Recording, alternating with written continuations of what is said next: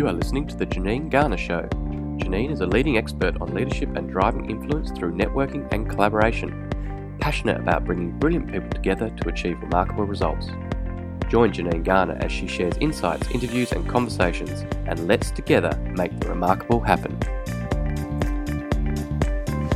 Welcome to the latest episode of Unleashing Brilliance. I'm your host, Janine Garner, and it is fabulous to have you here for another episode of this podcast. If it's your first time listening to me, hello and welcome, and make sure you subscribe if you like what you hear.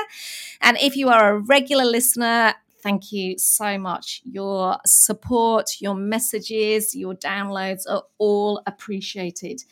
Now, I've got a couple of questions for you in relation to today's interview. Do you think work has to be about survival? What about a philosophy that you've got to work hard to achieve?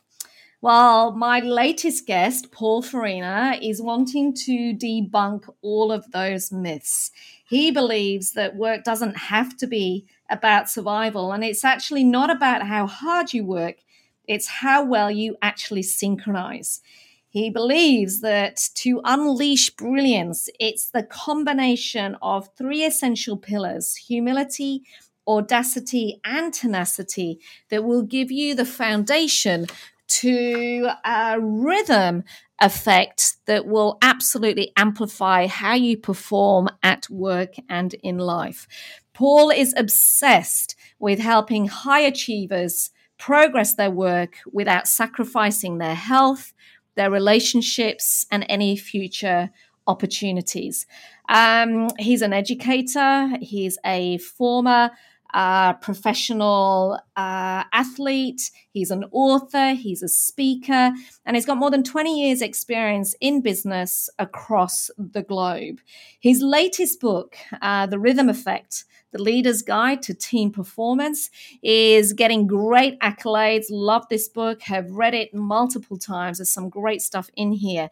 And his latest research in this book really delves into the value of being in sync with each other, our environments, systems, and our products. He now partners with leaders, teams, and organizations to engage with the real game we're all playing, which is the return we gain on our efforts.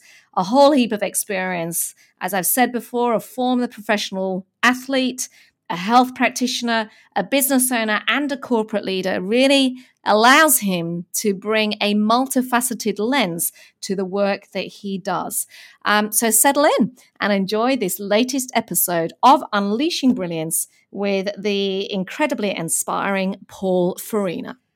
Welcome to today's podcast. I am super excited to introduce you to a very good friend of mine, a guy called Paul Farina.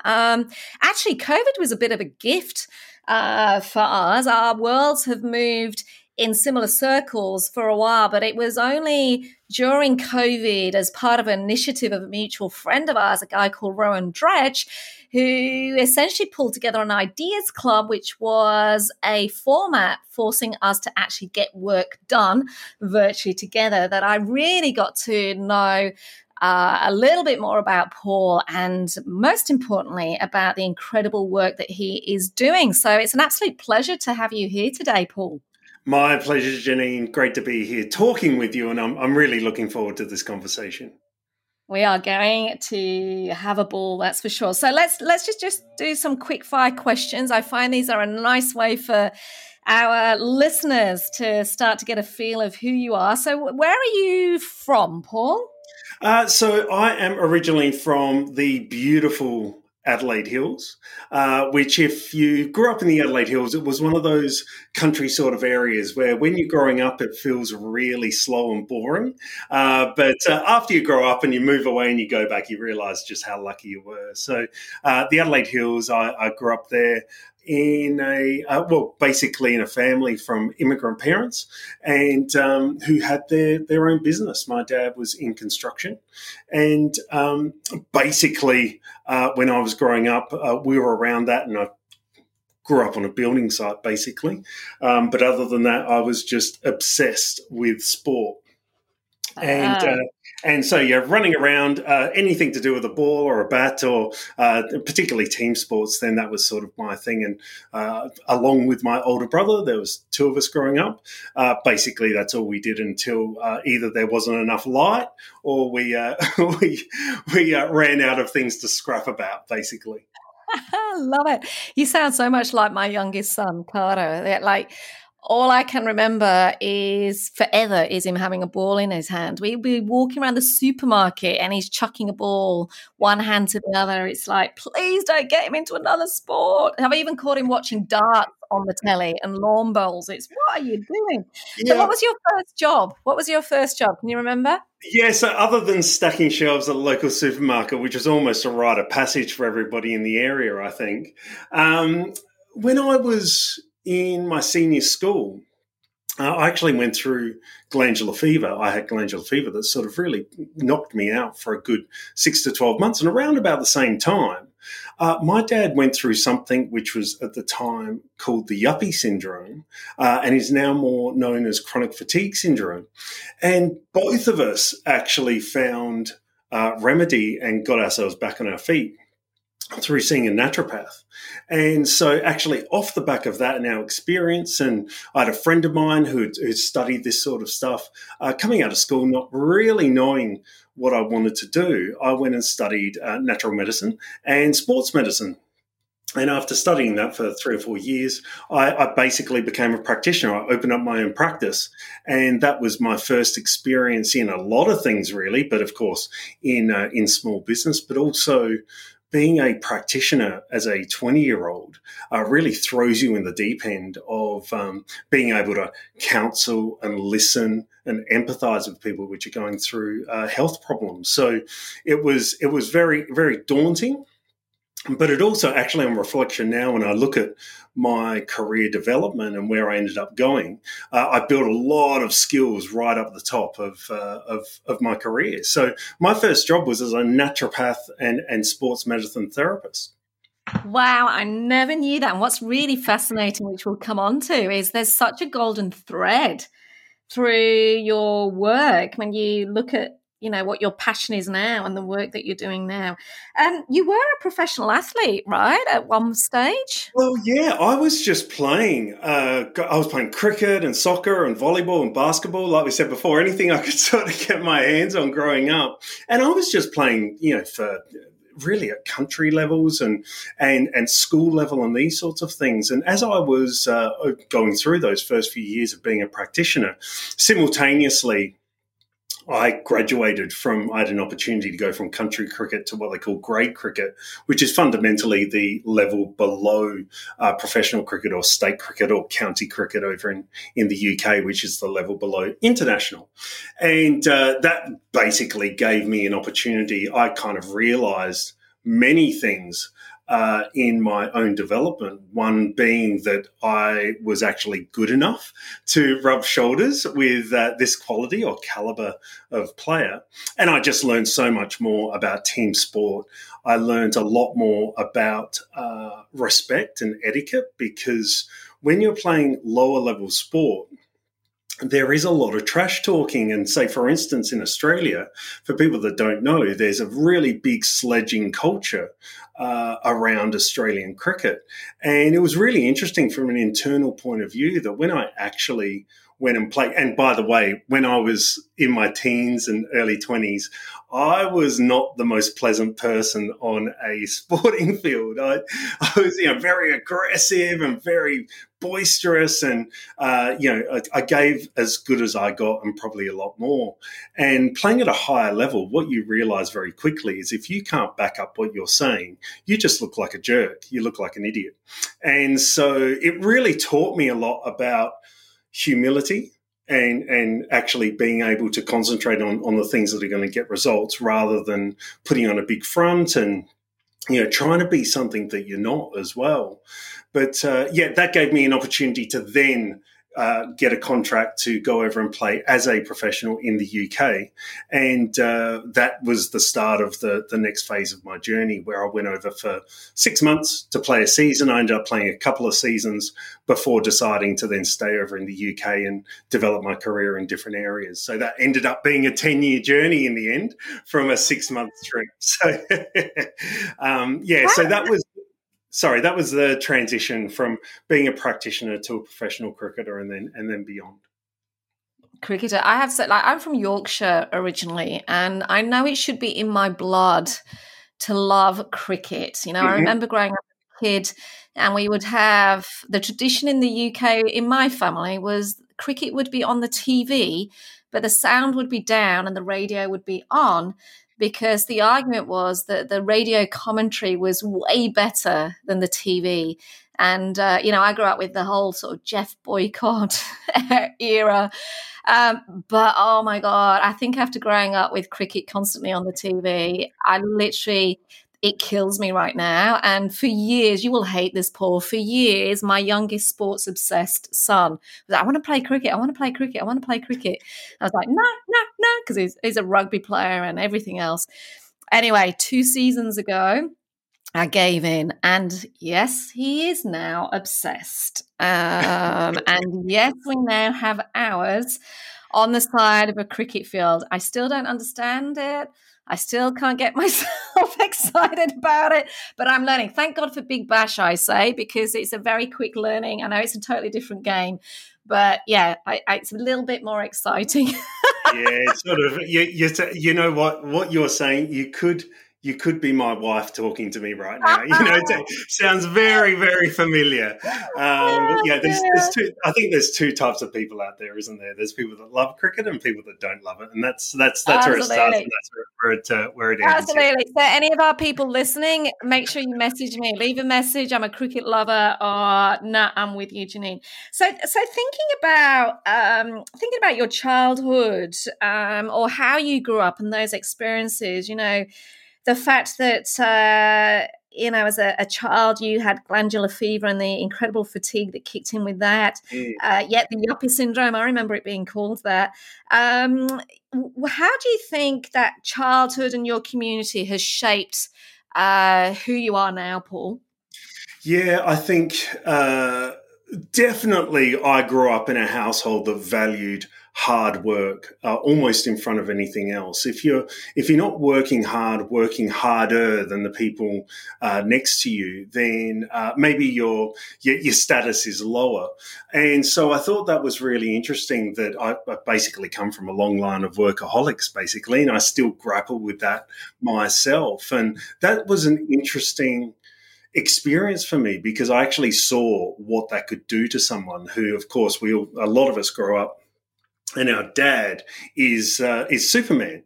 And of course, then to visually see him not be able to get out of bed at all for 6 or 9 months, that was quite difficult to watch. And it really resonated with me. In fact, I never really let that go. And even from that early age, even though I didn't know it, I started to think about what is the alternative. And actually, if I look and reflect on then, even as a cricketer, then my journey into the corporate world, and then as a senior manager, and even into what I do now, working for myself and as an author, a coach, a trainer, these sorts of things. Yeah, it's a really easy temptation to fall into, which is to just simply throw work at the problem. Work harder, that is a tangible, almost easy thing to do. And it's that temptation which I can tell you on a daily basis I still grapple with. I reckon there'll be many people listening to this that are probably nodding their heads and going, absolutely, that's me, I'm a workaholic. And I think even just listening to you and thinking back to my childhood, which was, my dad was a farmer. We were from a very working class family.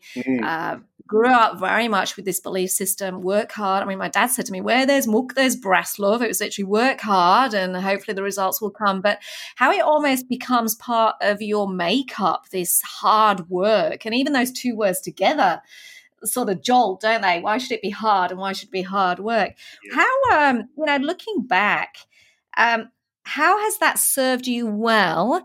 And I'm also interested in the realization of this isn't serving me well. I'm curious to see where you got to on that. Yeah, so there's a bit of a duality actually. So I think the first thing about the hard work ethos is that there is a reality that if you don't work hard at something, then you're very limited to start off with. So for me, how I grappled with that was that if I wasn't working hard, my identity then got wrapped up in being lazy. And it took me quite a long time to understand that actually being smart does not equate to being lazy. The other side of the coin is that what it did teach me, what it did give me, is more discipline and strong will than I realised that I actually had. So if I look at the next 15 years after moving out of home, going over to the UK, getting my independence, working through that corporate ladder, and as you would know, doing that without a network around you. So when I went to the UK, I didn't know anybody. I landed in Cambridge, and then after living there for 2 years and playing cricket, I then moved down to various parts of London, and I did all of that without knowing anybody. And so that was super difficult. And of course, if I didn't have the discipline, if I didn't have the working ethos and almost the strong will that goes with that to be able to continually day-to-day push forward, then it wouldn't have been too long before I'm, booking a ticket back to little old Adelaide and sort of starting again. So it really served me well in that discipline way. And also in really having that will to push through and persevere with whatever challenge or problem was in front of me. There was also another side to this as well, was really going back to your question before about my growing up and the influence, was that I grew up in an Italian family. And what do we relate with an Italian family? Food. It was always food, always hosting. There was always people coming through the door, or there was always another place being set for whoever came in. So I was really heavily influenced as well by this inclusion and hosting and making sure people are fed and looked after and these sorts of things. It was really driven by my mum. And so actually, to bring that all together, the real influence on me here was, on one pillar was discipline, and on the other pillar was inclusion and hosting as well. And in some weird way, that really formulated a huge influence on how I saw the world and how I acted and what I valued really going forward. Wow. And how did it, when you think about the moment, when was the moment where you realised that actually some of this approach wasn't serving you? Yeah, okay. So I think that when I was starting to make my way in higher level management jobs, so going from junior to say to middle manager, and really starting to make a name for myself and get some runs on the board, that's when I started to find myself hitting my limit and my ceiling through working that way. So there was a cycle that started to begin. I was maybe living a lifestyle that wasn't as healthy. Sleep was getting affected, blowing off steam on the weekends, starting to put on weight, these sorts of things. I started to find that my results were leveling out. I was defaulting to ducking and diving and trying to put on that professional face and mask that we tend to put on in those circumstances when we're faced with these challenges that we don't have the answers to.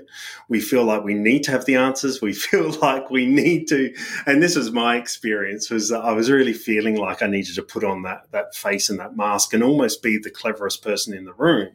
And the reason why was because I didn't have anything else other than try harder and really work longer in my toolkit. And when that wasn't doing the trick, things started to break, and it would start to show up in the way I was talking, in the way that I presented myself, and these sorts of things. And actually, I felt myself starting to get quite sick, and that was a good 6 to even 18-month period there where I was operating like that. And at some point, actually, it didn't even come to the point of, oh, gee whiz, you better have a good look at yourself. I actually needed to go see the doctor. And then I had a wake-up call that, hang on, you started to fall into that temptation and that trap again. And there was a distinct moment where I was actually back in Australia by this point. I was on holiday with my wife up in Byron Bay, and I found myself just lying on a beach there for a few days. And in a conversation I had with my wife, it really what the whole conversation boiled down to was, what am I doing? You have that moment where you go, what am I even trying to achieve? What am I getting at here? What's the point of this? And that actually was a spur then, almost directly, to say, hang on, this isn't working. I need to go and have some conversations with my GM and with my colleagues and my peers and figure out a better way. And all of a sudden, very quickly, I was having some good quality, clear conversations, and I was getting clarity for myself. And then I knew what I needed to do. And actually, it wasn't too long after that I quit the job and followed my passion to become an educator, which really leads me to what I do now. Wow. So I just want to backtrack slightly because there is so much. And again, I am sure there are people listening to your story who right now are feeling exactly as you did as part of that conversation during, with your wife in Byron Bay. And you skimmed across, as we do in life, we skim across the action that we took and what we learned. If you could look back to that moment, Paul, and particularly knowing that there are very likely to be people listening right now, what did you learn about yourself in terms of making that decision to change? And secondly, if you could give people 1, 2, 3 point insights, ideas to actually do, what would they be? Sure. So on reflection, really what happened there was I was experiencing burnout. And now what I know is that over 76% of people actually do experience it, and it's usually related to working more than 50 to 60 hours per week, and that's certainly what I was doing. I was doing well in excess of that. But what's really interesting there is that what's actually happening during those hours is even a bigger effect. And some of the things that I pulled out of a Gallup study I came across recently was that when we're experiencing a lack of fairness to ourselves or others in the workplace, when workloads are feeling like they're just getting bigger and bigger and bigger, when we're not getting clarity and communication from our leaders or from our manager, and put that together with not feeling like you're getting enough support, and finally, if you're experiencing unrealistic timelines, put that all in a bucket. And these are things that will simply burn us out. Now, when I looked at that list, it was like, oh my God, that was a checklist of what I was experiencing and what I was doing to my team. Now, there's a really clear learning for me there, which was, Paul, you got to put your ego to the side and you've got to admit to this. You've got to be humbled by the fact that maybe the bias you have around your intention and what you're doing and how good you are at your job maybe ain't the truth. So my first real tool there is to then feed humility and get a clearer picture and get a platform for having acceptance of where you are so that you can make a clearer decision on what you need to do.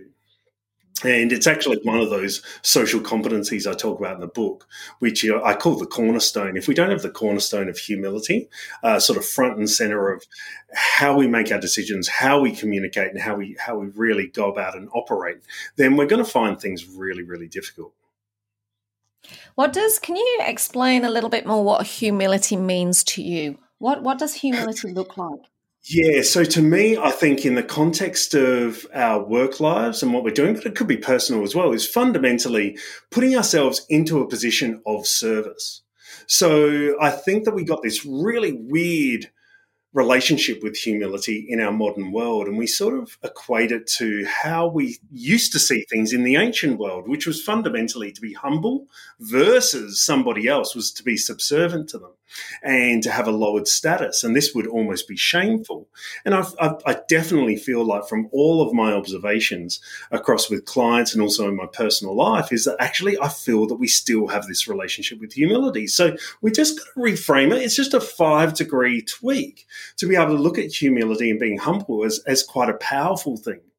It's powerful to be able to serve. And the best example I can give of that is Oprah Winfrey.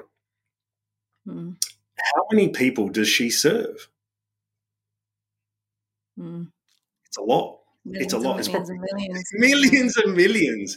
And so, if you look at a packed concert hall, which we don't have too much of these days, but if you have, a rock star or if you have a band or whatever the case may be, and they sell out Wembley Stadium or the MCG or something like that, really, we all think that rock star is the one that's on the pedestal. They're the ones that are the stars, where in reality, they are there to serve that whole audience. And so in being able to reframe what a rock star looks like, it is to actually be at the bottom of the triangle where you're supporting up rather than being at the top of the triangle where everyone is serving you. And so for me, that's what humility looks like. When I need to increase my humility, I look at a few things, actually. There's a few skills that I talk about in the book, but the ultimate one is to really ask yourself who you serve and how can you serve them the best you can. And I think I ask myself that question on a daily basis these days. So even as a simple top tip, that would be the first one to go with. So you've mentioned your book, which is awesome, by the way. Paul's written an amazing book called The Rhythm Effect, The Leader's Guide to Team Performance. And, what I love about your work, Paul, is it really talks to and is aligned actually to the work that I do around we've all got to work out how to unleash more brilliance in ourselves. Yeah. And there's a quote in here. You actually say, and I'm curious I'd love for you to just explain a little bit more on this. You say, and it's a simple one, but I believe that so many of us aren't necessarily going deeper on this. You say work doesn't have to be about survival. I think, sorry. Yeah, share more. Go, tell me more. I think that's actually the game a lot of us are playing all the time. And during 2020, that was brought to the surface even further. I'm a big fan of Simon Sinek's latest book called The Infinite Game, where he talks about the idea of the game that we're playing doesn't have an end point. And the whole point of playing the game is to perpetuate the game, to keep it going, which fundamentally is what we're doing in business. I think London Business School did a study where in the 1920s, the average lifespan of the business was 90 years. In the 1950s, that reduced down to 60 years, and now it's about 17 years on average. So the idea of being able to perpetuate our game is really real, and that's actually at the basis of what we're really trying to achieve, is to be in business next year. And if you think about that on a personal level, it does feel like we're playing this game of survival. So what does that look like on a day-to-day? And it is that we're actually going, right, well, we do need to survive, which means that I need to survive through my to-do list. I need to survive through the challenges that are put in front of me. I need to survive through trying to keep my team engaged and on board and wanting to work here, even though sometimes I don't feel like I want to work here, these sorts of things. And once again, I think that we just need to put the brakes on for a sec and just look at the reality of, just because we're looking to perpetuate the game doesn't mean our daily experience has to be about merely surviving through it. How can we get ourselves into a position where we're enjoying the challenges in front of us? We're prepared for those challenges, even though we don't even know what they're going to look like in the future.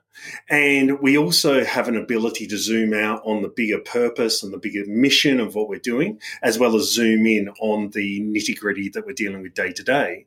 Do it with a smile on our face and actually feel like we're doing something of substance, not only for ourselves, but also then bringing in those people around us to be able to join the party and enjoy that experience as well.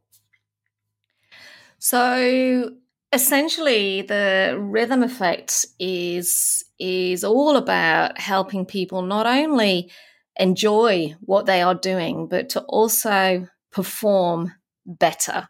Because what are you seeing right now in terms of what is the opposite of what you're seeing? How is it showing itself, manifesting itself? This survival piece of work. What are you seeing in the work that you do? So I think the quick answer to that is that what I observe in, particularly if I take my coachees, for example, the people I work with one-on-one, the discussions we have, and particularly at the top end of a program, the sorts of questions and things that they want to discuss.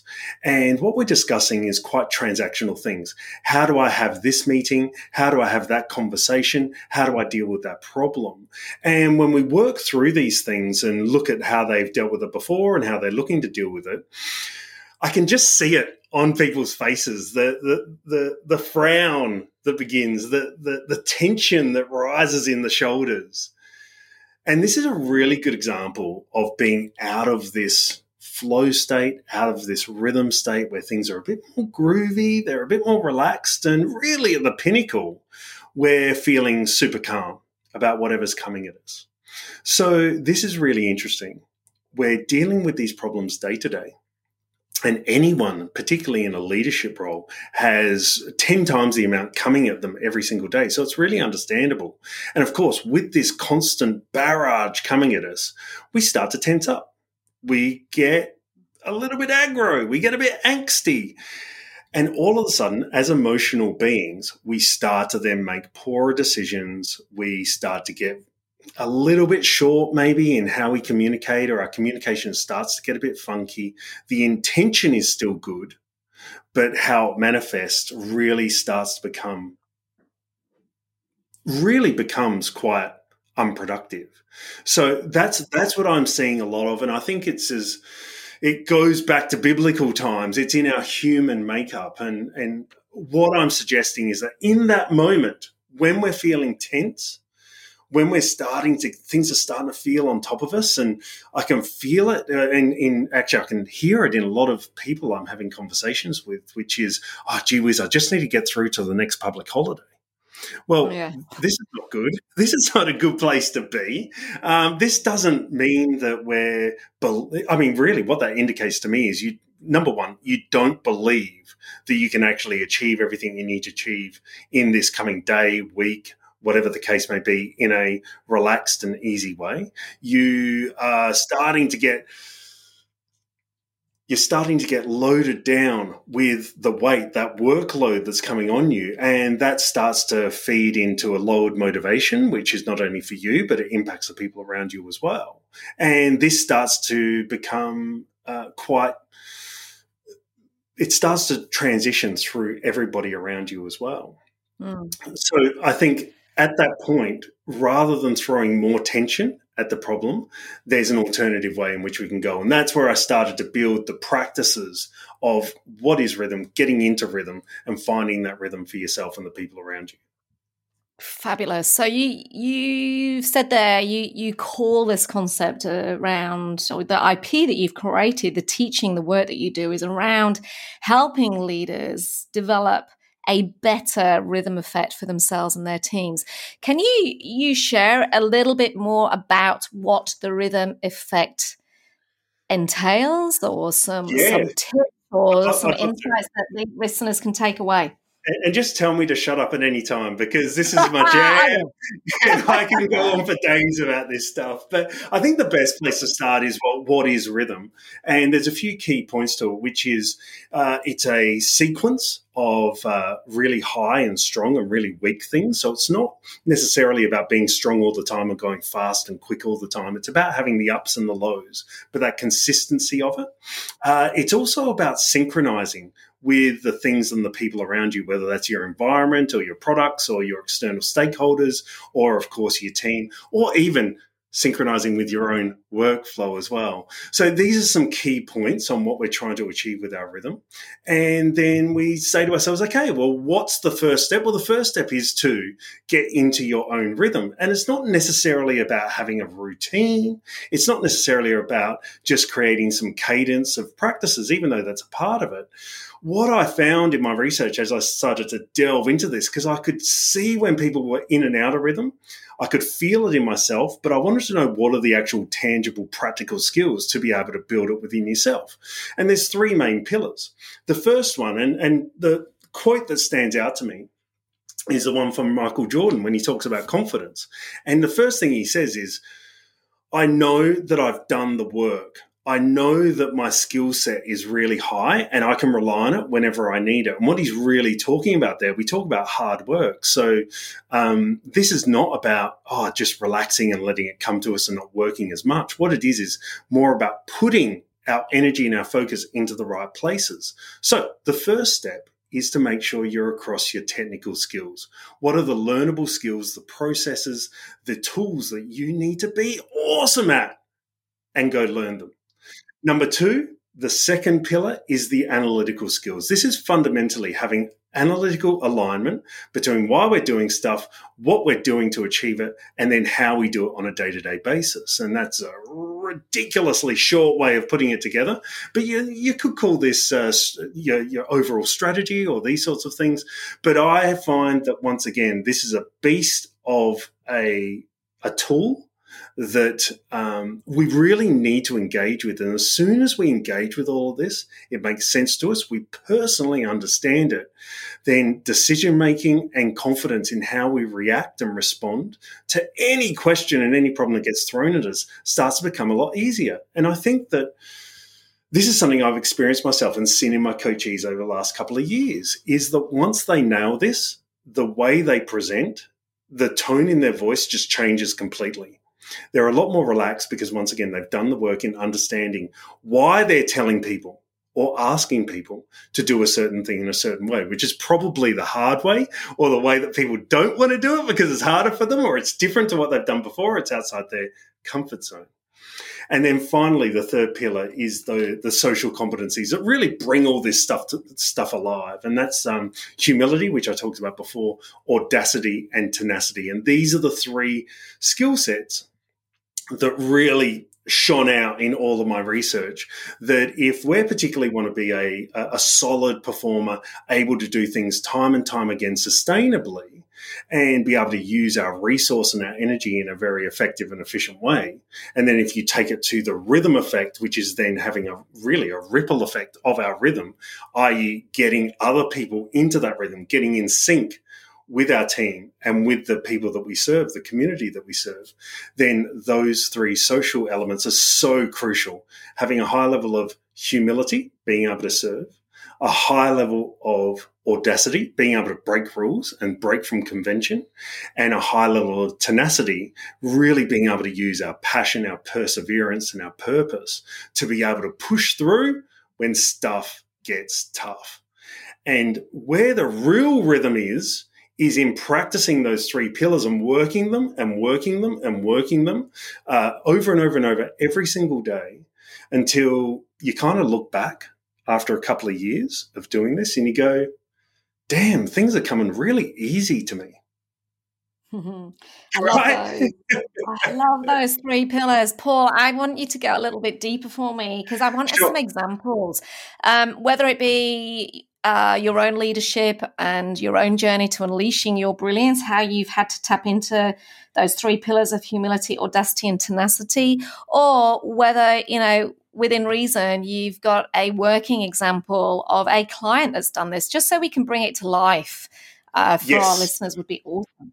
Yes, absolutely. So firstly, to start off with, I now use this own IP in how I build my own business and my way of working as well. So for instance, I'll give you an example. I worked in a commercial business my whole life. And as I said before, I spent a lot of time in sports. So I did a lot of coaching and those sorts of things and playing. But now in the way I work now, I do a lot of speaking, a lot of training, a lot of coaching. So I've had to invest in how to do that stuff. So that's the technical tools right there. There's a big list of technical things. Even before getting on this podcast, I needed to do all of my vocal warm-ups. That's something I didn't have to do in previous things. But if I don't do that, I can't do my job. And as I'm literally here on this call, I've got up on my wall my analytical, what I call my 5 M's, where I go from mission to milestone to measures to moments. So that's all there as well. So, and of course, the social things, I've got a list of particular things I'm working on, which I have to practice every day for each pillar in that humility, audacity, tenacity. So that's how it looks for me. To give you an example of a client I've been working with, who's a financial, he's the manager of the financial division of his business, and he is stepping up into a senior leadership role, basically second to the GM. And so we have been working together over the last 9 to 12 months in helping him with those tools. And a really good example is when we looked at the technical skills that we were working on right at the beginning, which was how do I have this conversation with my team? How do I get my team to do this stuff? So it was very transactional. Now the conversations that we're having are more to do with how do I affect change at a board level? How do I put together this presentation so that I'm able to affect change in our policies and change people's minds? How does this affect rhythm? Well, what we're really talking about here is what are the things that I can do? Where can I put my energy to be able to make sure that we cut out 6 months, 9 months, 12 months, 2 years of working in the wrong direction using resource we can't waste? And that's, I think, really at the base of it is energy consumption. So for this particular client, it's been very much about how can I have the presence, how can I have the right conversations at the right time. So we talked, they were the sort of technical things we worked on. We have literally been working on his, what we call the 5 M's in the analytical alignment area for all of that time, and we're still perfecting it. So really understanding right at the top, what is the mission of this client? Of this company. And we started off looking at, they basically do waste management in the construction industry. And the first thing was, well, we take away waste. And it's like, well, okay, so does all your competitors. And does this get you up in the morning? Does this really do much for your team? Does this make a difference to why people want to work here rather than other places? And to cut a long story short, this has gone through 10, 15, 20 iterations before we got to a place where we really talked about the really being the leader in eco waste management for the construction industry. And it's so much more elegant than what I've just said, but it goes down that line. And then once again, getting that all the way down to the bottom of the analytical area where I talk about the moments and i.e., how does this look in the behaviors that we want our people to be doing every single day that brings that alive, gets us to be able to achieve that. So once again, we have worked through that, and it updates every 3 months or so, depending on what the initiatives are and what's happening in the business at that time. Lastly, for this particular client, socially, that is where the biggest improvement has been. So when I first started working with this guy, he saw himself as a people pleaser. He was wrapped up in this identity of micromanager.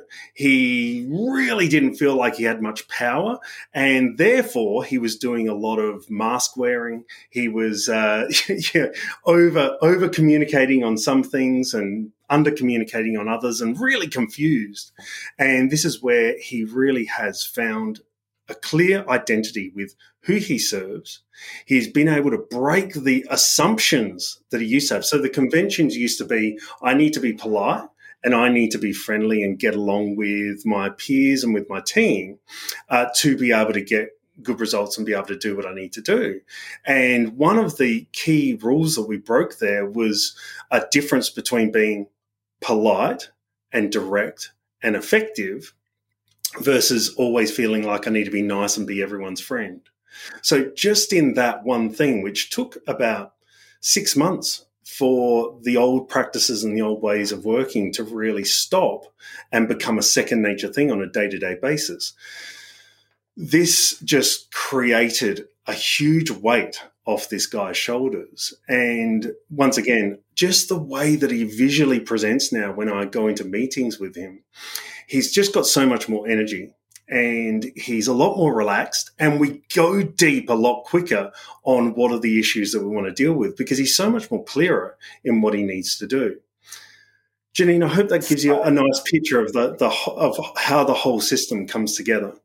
Yeah, it does. And there's such a wonderful alignment in terms of how this is such a critical piece for individuals to learn about the rhythm effect, to allow them or to get them into that place where they have the space to unleash their brilliance and, become more.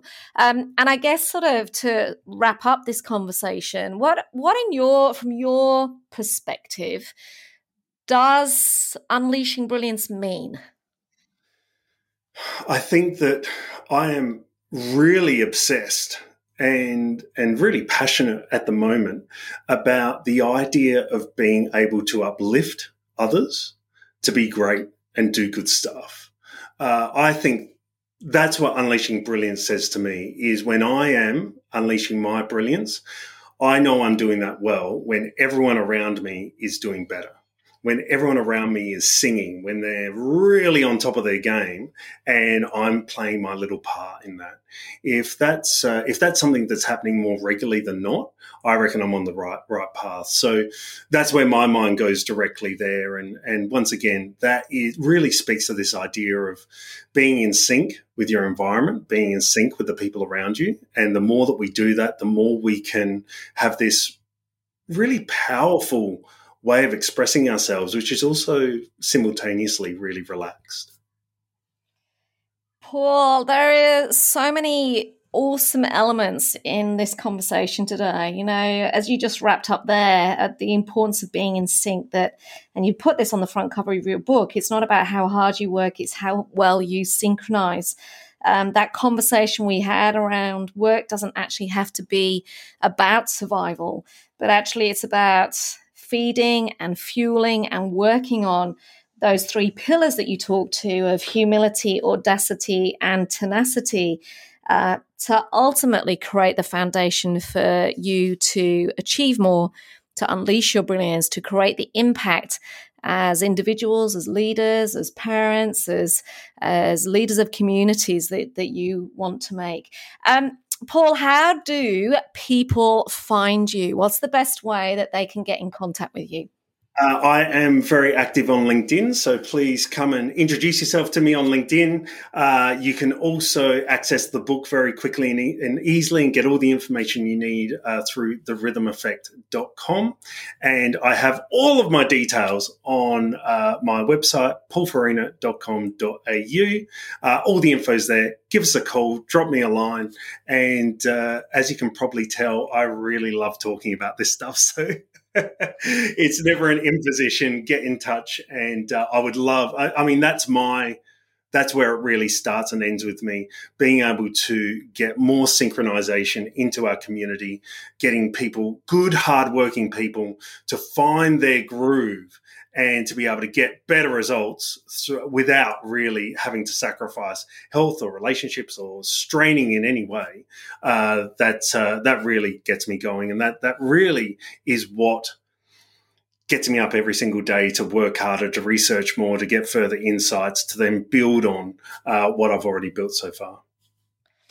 Your passion rings loud and clear, Paul. And I think for so many of us that are still navigating an incredibly uncertain and complex world that is constantly changing, where we're all resetting and reimagining what next looks like, and equally maybe questioning and challenging ourselves about what we want to do differently. Your work is so important. So thank you for the work that you do, for writing this incredible book, The Rhythm Effect, which I strongly recommend people get their hands on. And thank you for gifting your time today and for sharing so openly so many ideas, tips, and insights to help our listeners. It's been an absolute pleasure, Paul. Thank you for coming on the show. Thank you so much, Janine. You're an absolute powerhouse. I love all of the work that you're putting out there, and a huge fan. So thank you so much for having me on. My pleasure. Thank you. We hope you enjoyed listening to The Janine Garner Show. To follow her blog, purchase her books, or find out more, visit her website, janinegarner.com.au. Brilliant people, extraordinary results.